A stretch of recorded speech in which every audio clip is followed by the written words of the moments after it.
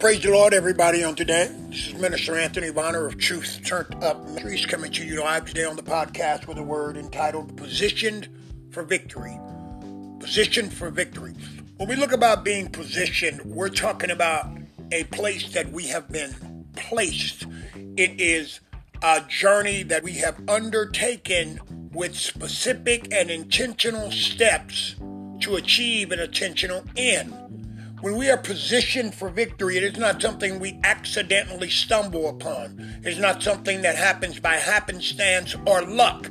It is ordained. It is divinely structured. It is divinely shaped. There's a verse of scripture in the Bible which solidifies this, which supports this, which proclaims this, and it's in Psalms 138 and verse 8. It says, "The Lord will perfect that which concerneth me." Hallelujah. "Thy mercy, O Lord, endureth forever. Forsake not the works of thy own hands."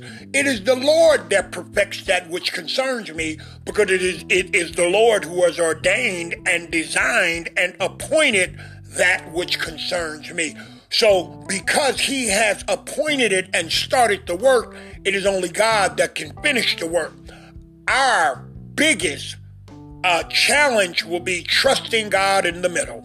When it looks like all hell is breaking loose, when it looks like my circumstances or situations will never change, when it appears, and not only appears, but when it's real that things are getting worse, will I stand upon the promises of God, or will I lean toward my own understanding? Will I jump back into the world and put my hands to things that used to work or things that appear to work but are no longer my portion because I've been positioned for a supernatural victory? God is taking me someplace he's never taken me before. God is doing something in me that he's desired to do, but I may have delayed him from doing it because I was not yet ready. I was still immature. I was still leaning just toward my flesh and my natural abilities and the abilities of others that are around me, and not clearly seeing the supernatural help that has been sent forth through one Jesus Christ.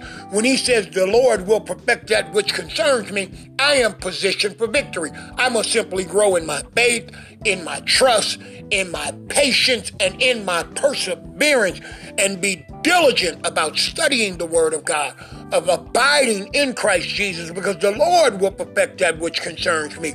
You see, this tells me and assures me God is concerned in all that concerns his servants. It's not only me. It is an us thing. It is a we thing. If you're in Christ Jesus, you are his child. You are his servant. Prayerfully, you're continuing to go into the deeper waters where you can become his friend in the name of Jesus. God will see to it that none of the precious things that he's given you shall fail of completion. They will all reach their maturity. They will all be a blessing to you. None of it will cause you sorrow or pain, because the blessings of the Lord, they make it rich and addeth no sorrow, the Bible says. These precious things that God has given you, God will make sure that their life, their strength, their hopes, their graces, their pilgrimage shall each and all be perfected. That's your loved ones. That's the things that matter to you, that lay in the deepest parts of your heart, that you already possess, and the things that you shall possess in the days ahead, because you're positioned for victory.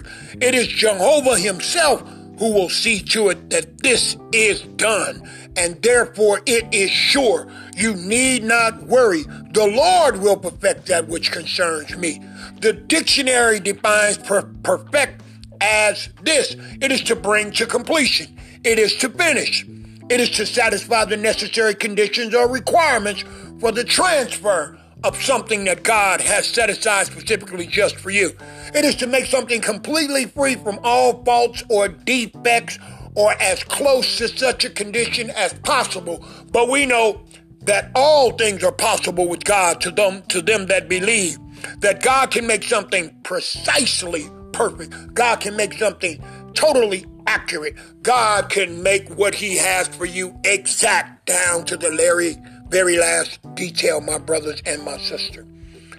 Remember the last verse in Psalms 138 and 8 as we close, that God will not forsake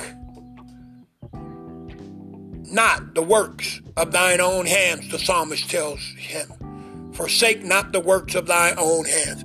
God is not going to leave anything undone that concerns those who are concerned about the things of God, who will allow him to order their steps, who will open up their hearing ears, who will open up their seeing eyes to receive divine instructions to walk in a particular way, in a particular path, in a particular manner, which brings forth perfected results. Because God's children are always positioned for victory. In Jesus' name, amen.